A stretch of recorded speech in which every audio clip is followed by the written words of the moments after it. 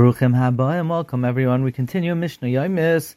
We're learning the final Mishnah Maseches Maser Sheni in the first Mishnah of Maseches Chala.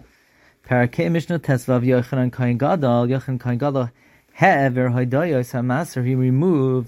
He ended the practice of saying Vidui Meiser because Ezra was masakin that Meiser Rishon should not be given to the Levium but rather given to the Kohanim, and therefore you can't say in the Hoidah that I gave it to the Levi. He also abolished the wakers, meaning the Levium used to say in the Beis HaMikdash in the morning, Ura lama sishan Hashem, and Yochanan said, there's no sleep by HaKadosh Baruch Hu. This is not appropriate to say when with the Beis HaMikdash is standing, maybe only in the exile. V'yas hanoikfim, and the strikers in the Beis HaMikdash would make a cut on the head of the carbon right before it was shachted, so that the blood would stream down into the eyes, temporarily blind the animal, and it would be easier to restrain the animal for shchita.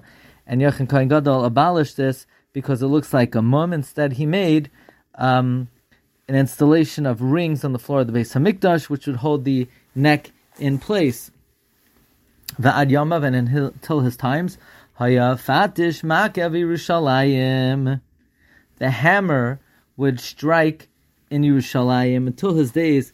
Hammers would bang in Yerushalayim on Cholamoid, meaning the blacksmiths would work on Cholamoid, and Yochanan Kohen Gadol stopped them.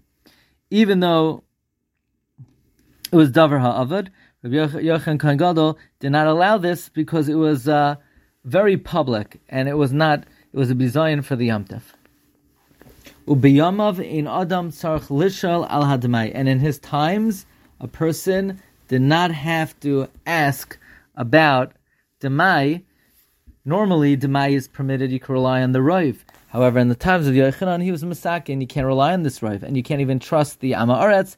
Instead, you have to take off the Meiser from the produce of the Amaretz. This concludes Maseches Maser Sheni. May HaKadosh Baruch Hu give us Siyata D'Shmaya to learn many, many Masechtos and know them well. V'chol HaTorah Kula. We begin Maseches Chala, Parak Aleph, Mishnah Aleph.